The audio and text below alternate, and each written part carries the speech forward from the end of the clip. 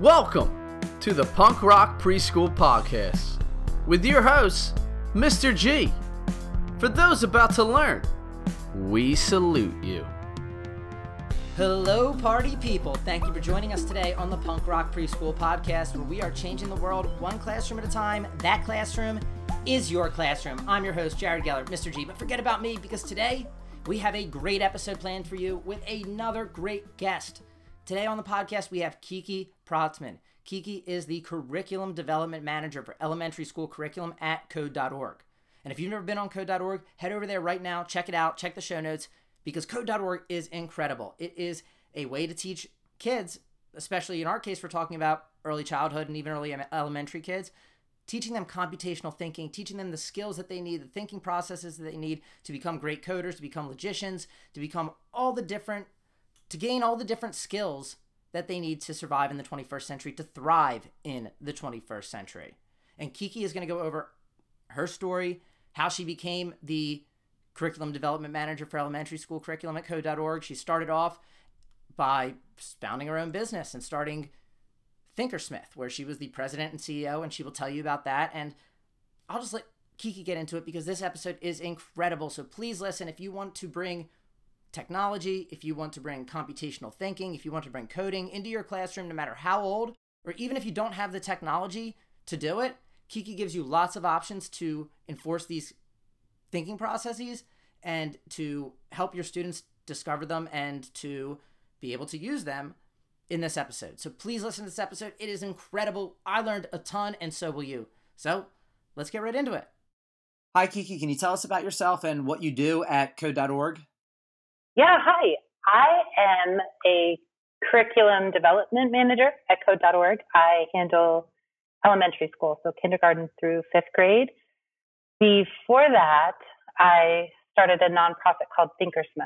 And the point of Thinkersmith was to kind of bridge that gap between where the average person is and where you need to be in order to start learning about computer science, because people didn't really realize that it's not something that you just feel comfortable doing. You have to kind of be primed for it. So my goal was to do that, and I wanted to start with all ages, and I found that one of the best things to do was start people off where they are in a world that makes sense to them. So I started bringing computer science concepts and computational thinking into like arts and crafts and games and real world scenarios through unplugged lessons to try and get people to feel more comfortable. And that's kind of where my specialty lies, I guess. So what would that look like exactly? I'm trying to picture like an arts and crafts lesson that has that kind of computational computer science framework. Can you give me an example of like a craft lesson or something that you did? So one of the first ones actually translated over and became a lesson for Code.org, and it was called Binary Baubles.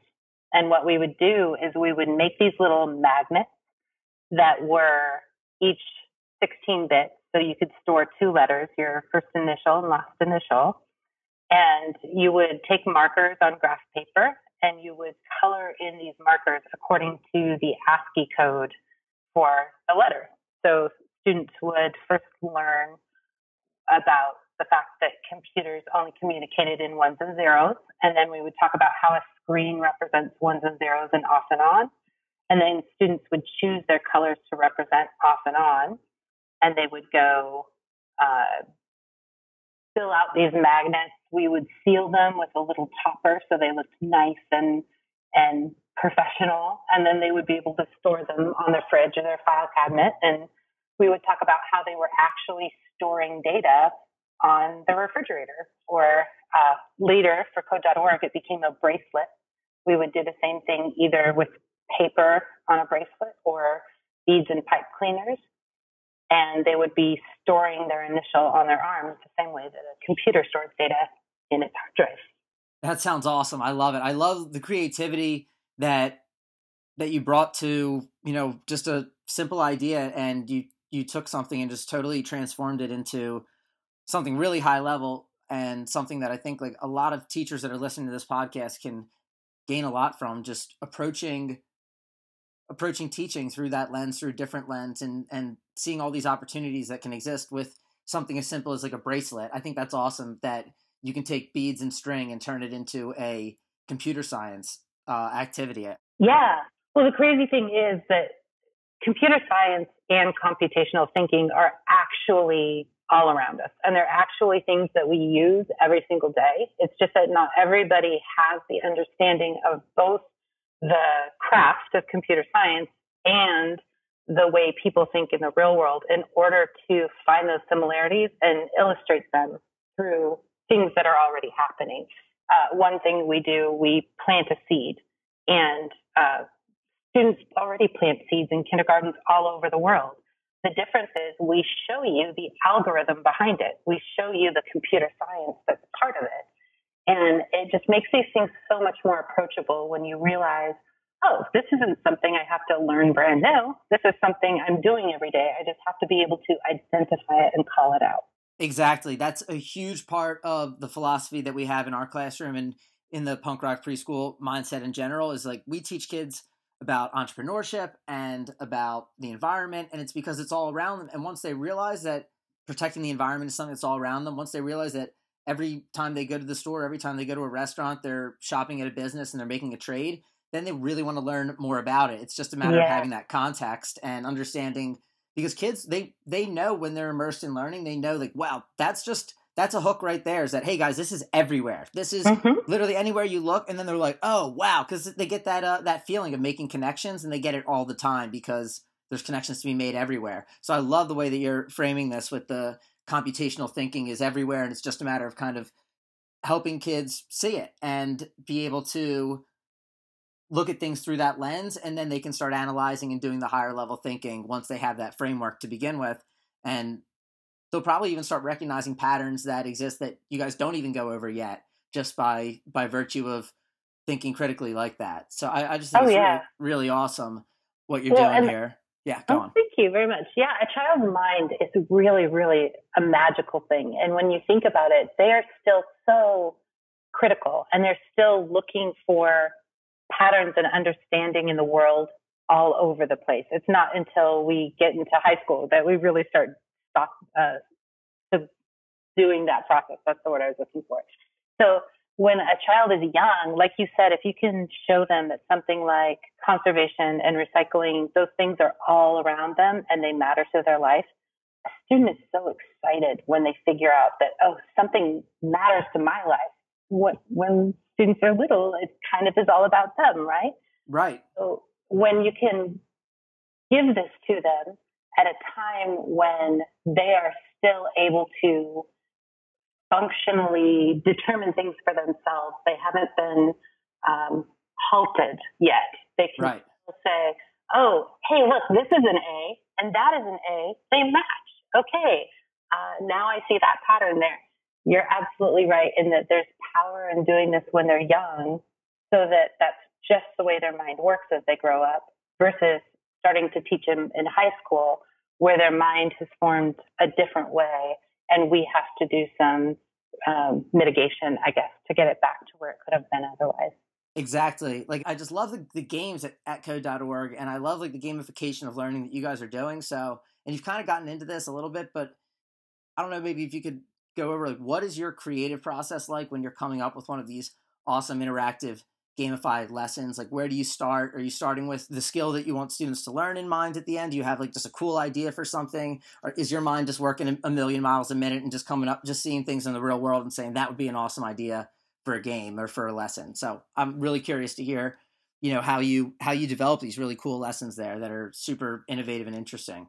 It's a fun process, and actually this is a really good time to talk about it because we're redoing our educational offerings for elementary school. We kind of went back to the drawing board with the tools we already had to try and figure out what we need and what we want to accomplish. And we've had a couple of years now of letting our stuff be out in the wild and hearing feedback and seeing what works and what doesn't. And we wanted to take that feedback and sculpt it into something that would work for as many classrooms as possible. Because in elementary school in particular, classrooms are different all around the country. And we respect that. And we want teachers to be able to do what works for their students. And I think fundamentally, we realized that what a student can do in kindergarten through fifth grade is not nearly as important as what a student believes that they can do. Absolutely. In kindergarten through fifth grade. It's a foundational time, and it's a time when they just need to believe in themselves so that they will be persistent and that they will struggle through that frustration and get to the other side. And if we're throwing things at them purely to get a concept across, we're going to do more harm than good. We really have to understand where their brains are at and what a series is going to cause them to believe about their own efficacy in computer science, right? So one of the things that we did this time around was look at the overall progression. And we thought very intensely and deeply about what kind of concepts we can expect children of certain ages to kind of gather. It's very difficult, for example, for a kindergartner to keep in mind the possibility of three different processes happening, right? So to just assume that a kindergartner could understand an if, else statement and then figure out in their head what's going to happen if this is true or if this is true or if that is true. That's something that is just cognitively is a difficult task for the general population. So the things that we did feel like kindergartners get a really easy grasp on are loops, which doing things again and again is right in a kindergartner's wheelhouse, right? Right, absolutely. And also events, pressing a button, making something happen, cause and effect. That might not be something that comes naturally that young, but it is something that it's the perfect time to be working on, to be able to predict, to see what's coming, to say that if I do this, it will cause that to happen. And so that's kind of how we approached each age group. Say, what is a practical thing for them to be learning? What is going to be helpful to them at this time in their lives? And then with that concept in hand, we tried to figure out the best way to teach it. And sometimes that does mean starting off with drills to say, oh, look, this is something that can happen. Now show me you doing it. Here's something else that can happen. Now show me you doing it. And then once we're confident that they get to the place where they understand that concept in the context of an online puzzle, then we can start showing them more creative things to do with it. And in many places that turns out to be end of stage free play. Sometimes it becomes its very own stage where something like Flappy Bird, we teach them how to program something like that after they have kind of basic concepts under their belt. It really depends on the age, and it depends on how far into the course we are. We can get a little bit more rigorous as students are comfortable with the idea of learning these things and with the platform. Something else I should mention is in this version that's coming out in August. It will be kind of our preferred course starting in August. We went back to the drawing board with the idea of how to present the ideas as well.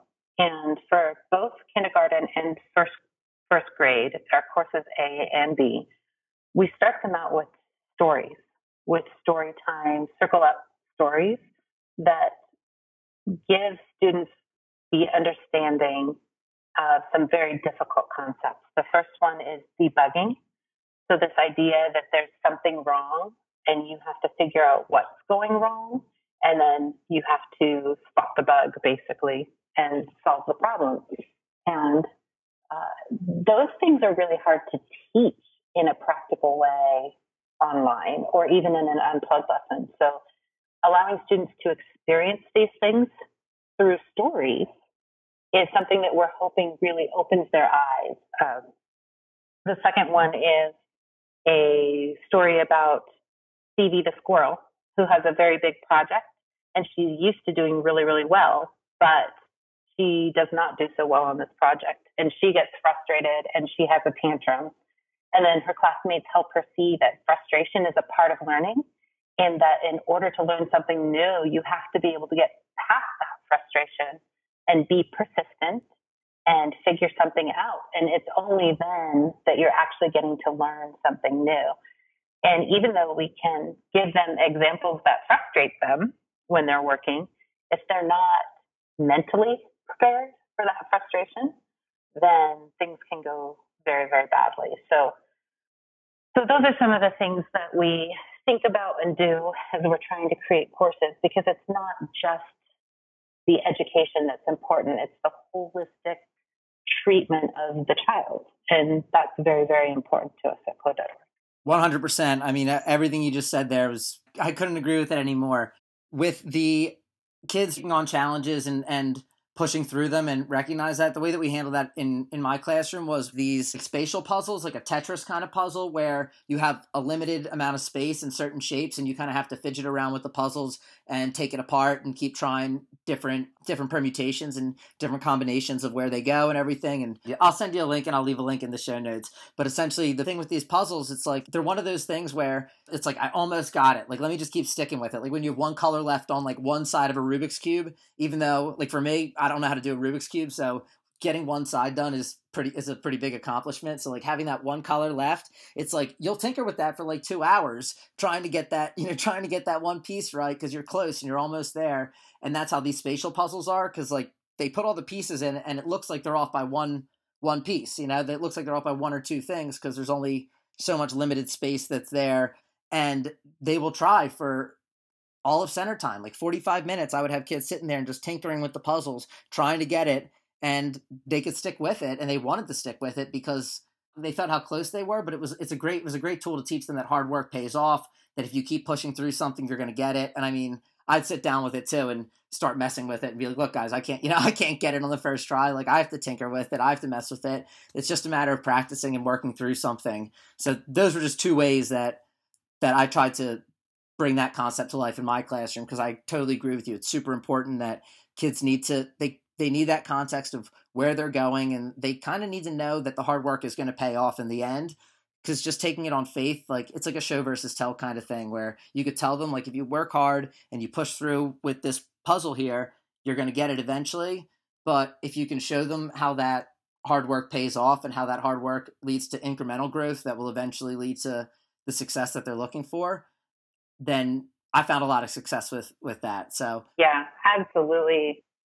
Well, and this is the time to be doing it, really, when you think about it. Preschool, the earlier, the better. When you can create, you can foster persistence in a child, you get the kind of child that understands that things don't happen right away and that they need to learn something else in order to unlock that box so that they can get what they need. And that means that their entire life, they will be somebody that doesn't just give up, that comes back and tries again and tries again. And if you don't have that ability to keep trying, you're not going to reach the kind of successes that you dream of when you're a second grader and a third grader. And somewhere along the way, if we don't teach them that and they aren't having those successes that they think that they should be having, they stop believing that they can have them at all. And you end up with an adult who thinks that they're stuck and doesn't believe that the world has anything for them. And if you can just rewind that all the way back to preschool and teach them from the very beginning, yeah, this is hard. And yes, you're going to fail several times. And that's okay, because that's how you learn. Keep going, keep working on it. You can do this. You can learn something that helps you finish this. And if you don't learn it all today, you can learn more tomorrow, and eventually you'll get there. And if that's just what they believe life is, that's the attitude that they'll have in high school, and that's the attitude that they will have in college, and that's the attitude that they'll have in their career. And it will help them be that person that they want to be. And I think that at the very heart of why I got into this, that is what's there. Just that belief that students shouldn't have to just say, I don't know, I don't get it, and that's the end. That's sad. If a student truly believes that they don't get it, that they will never get it, that's not only limiting, it's defeating, and it really affects a child's self-esteem. But if they believe that intelligence is fluid, that they can learn a little something today and a little more tomorrow. And if they just keep learning like that for a few days, they will eventually get to where they need to be. That there are resources that can help them, that they don't have to learn it all on their own. They can go out and seek knowledge. They can ask for knowledge. They can research or read or, question many different people. If they believe that from the start, the life that they have in the end are going to be so much different, and I believe more. I agree 100%. And that was a big thing with our classroom, is that whenever I didn't know something, I was always pulling out my phone or going on Google and looking it up. And one of my best moments ever was we did presidential speeches when we were learning about civics. And one of my little girls who won the election, promising more crowns and more colored pencils and more markers for everybody. But what she did afterwards was she went home and her mom texted me and she said, why is, Annabelle's asking how can we make crowns? How do we make crowns? How do we make markers? And she's like, I don't know. And she's like, well, let's look it up on YouTube.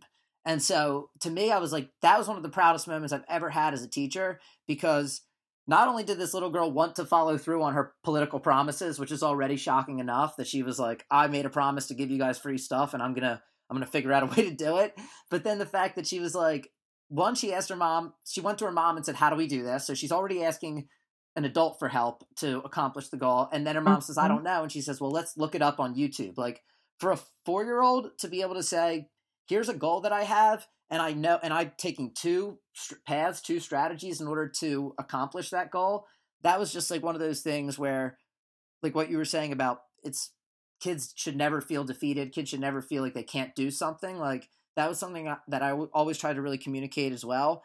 And that was just like a manifestation of it, is she was being ambitious. She wasn't even like being required to do something. She was being ambitious, and then she was going out and trying to use the internet to learn and to look things up. And I just think it's so cool to hear somebody else that has the same philosophy and the same mindset. And you've got such a wider reach than I ever had. And so I'm just so happy to hear people like you are in a position to impact all these lives and make such a difference, especially in like such a important futuristic field where it will determine a lot of kids, not just their success, but like their happiness and how they see themselves in terms of their potential and all that is in front of them. And like with creating too, like what you were saying earlier about kids creating, I guess it was like a capstone kind of thing after they finish the courses. Whenever a child creates something, they feel such pride and accomplishment from it. And so having them all create their own, what exactly was it? I'm sorry, I don't want to keep just being all over the place. Yeah, no, it depends on the thing, but normally it's some sort of a free play project. As the students get older, 4th and 5th grade, we actually have capstone projects that are larger applications that they do, and it can either be artistic or it can be a game, and it's something that they put quite a lot of time into. But even at the young ages, at the end of some of the stages, we have free play levels where they can create their own mini game or their own drawing based on the skills that they have. I'm excited for this new release in August. I'll probably mess around with it myself. And I'm really excited for it. Sounds like you guys really have it figured out at code.org, and you're making such an impact. I guess from here, I had a few other questions, but you kind of answered them just, in the conversation about what's on the horizon and things like that. So I guess for teachers that are thinking, how do I bring code.org into my classroom? How do I bring computer science into my classroom? Maybe they don't have the tech right now in their classroom. Maybe it's only in the library. What kind of advice would you give to those teachers who are listening to this podcast and saying, yeah, I got to get started on this right away? That sounds awesome. Yes. Well, I would say definitely don't let anything stop you, because especially with code.org, we've tried to think of everything that we can to help make it easy to bring this stuff into your classroom in whatever schedule you have. So we have facilitators all across the country who do free workshops to train elementary school teachers to teach our stuff. So you can go to the code.org website and you can click on teach, and it will show you where workshops are that are close to you. If you have some teachers that want to learn and there's not a workshop close to you, you can send a request to have one brought to you, and they are absolutely free. It's 100% free. You sign up, you show up, you learn, and they teach you how to teach our stuff. If you're struggling because you don't have the technology in your classroom or you don't have computer lab time, we have unplugged lessons. You can find those at code.org/curriculum/unplugged. And there's a list of all of our unplugged lessons and roughly what ages they're intended for. And those teach these same kinds of concepts: algorithms, binary, conditional, debugging, all of these things without using technology, without using a computer. And in many cases, it's just paper and pencil. Sometimes there are some more fun and engaging supplies, but those ones are completely optional. I think when it all comes down to it, teachers need to be modeling the same kind of bravery and willingness to fail that we expect students to have. So if you think as a teacher that you're not prepared to teach this, that you're not ready, the best thing that you can do is pick a lesson and give it a try and let your students know that this is brand new to you too, that they are the very first class you are trying to teach this with, and you are nervous. And if you're doing something that's not quite right, let me know. Let me know if I got this wrong and you know how to do it, because you are learning this at the same time that I am. And kids love that kind of thing. And most parents understand that the teachers of today did not grow up with computer science in their classroom the way they grew up with English or writing or math in their classroom. So if your student goes home and says, my teacher was teaching us computer science and she made a mistake, ha, ha, ha, ha, parents are more likely than not, they're going to be thrilled that their students are being exposed and not irritated that the teacher's not perfect. And then the other really big thing that I think I would be remiss if I did not mention is that we don't expect, especially at a preschool, kindergarten age, that teachers are going to be sitting their students down at a computer for an hour every week, teaching them to code. There are so many ways to get these fundamentals across to students without even opening a computer, that it's certainly, and it's built into our new curriculum, that we prepare the students with stories, we prepare the students with hands-on projects, and then we spend a little bit of computer time translating those computers or those concepts and ideas to machines. It is very, very, very important to us that students grow up understanding that they need to be mobile, that they need to take exercise breaks, that they need to experience the great outdoors. And whenever we can, we like to be able to incorporate that kind of thing into our lessons as well. So just as a teacher, please don't mistake our message for everybody needs to become a robot and they need to spend this much time on computers learning to code before they're even in fifth grade. Our message really is our students need to be able to think. Our students need to be prepared for the jobs of the future, for the life, really, that they're going to lead when they grow up. And now is the best time to start getting their minds ready and preparing their minds. That's what the teachers are good at. The teachers need to understand their classroom. We are not trying to dictate at all how that should go. We're just trying to give them a helping hand. And I think that all came across very clear throughout this whole episode. This has been, I'm really, really glad we got to have this conversation, Kiki. This has been awesome. Like everything that you're saying, I was just smiling from ear to ear while you were running off that last answer, because everything you were saying was just so on point, and it's just so encouraging. Like I was saying before, the fact that you've got this mindset, and I can't say enough about it. It's perfect. You know, you guys are doing amazing things, and I'm really happy that you are running the show with the elementary curriculum, because I don't know anybody else that works at your company, but I can't imagine anybody else can do it as well as you with this mindset that you've got. Everyone's going to really enjoy this episode. This is going to be an excellent episode. It's been super inspiring, and thank you so much for coming on. Well, thanks for having me. I really appreciated it, and keep doing what you're doing. Kudos for sure. Whenever somebody can get word out there about the important parts of early childhood education, it's a benefit to everybody. So thank you. Thank you, Kiki, for coming on the podcast and for just helping us learn so much about how we can use computational thinking, computer science, coding, all these awesome 21st century skills, how we can put them into place in our classrooms without even having the technology. That's pretty incredible. So if y'all want to learn more about Kiki, check the show notes. I'll leave links to her bio, leave links to her website, leave links to her book. She's got My First Coding Book, which is available on Amazon, Computational Thinking and Coding for Every Student, The Teacher's Guide, The Teacher's Getting Started Guide, and then Star Wars Coding Project. So these 3 are all available on Amazon, and I will leave links in the show notes if you want to get some coding books for your students and for your classroom. So thank you for listening, and I hope you are one step closer to making the classroom of your dreams come true.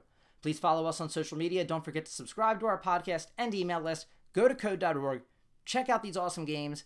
Put them in place into your classroom or play with them yourself. I had a lot of fun playing with these games. Please leave ratings, comments, reviews, thoughts below. If there's anything you want me to discuss on future episodes, if you love this episode and you want to hear Kiki come back, which I kind of want Kiki to come back since she gave such a great episode, please leave it in the comments.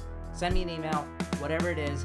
I will leave everything in the show notes. Just reach out and let's work together to change the world one classroom at a time. Until next time, keep rocking.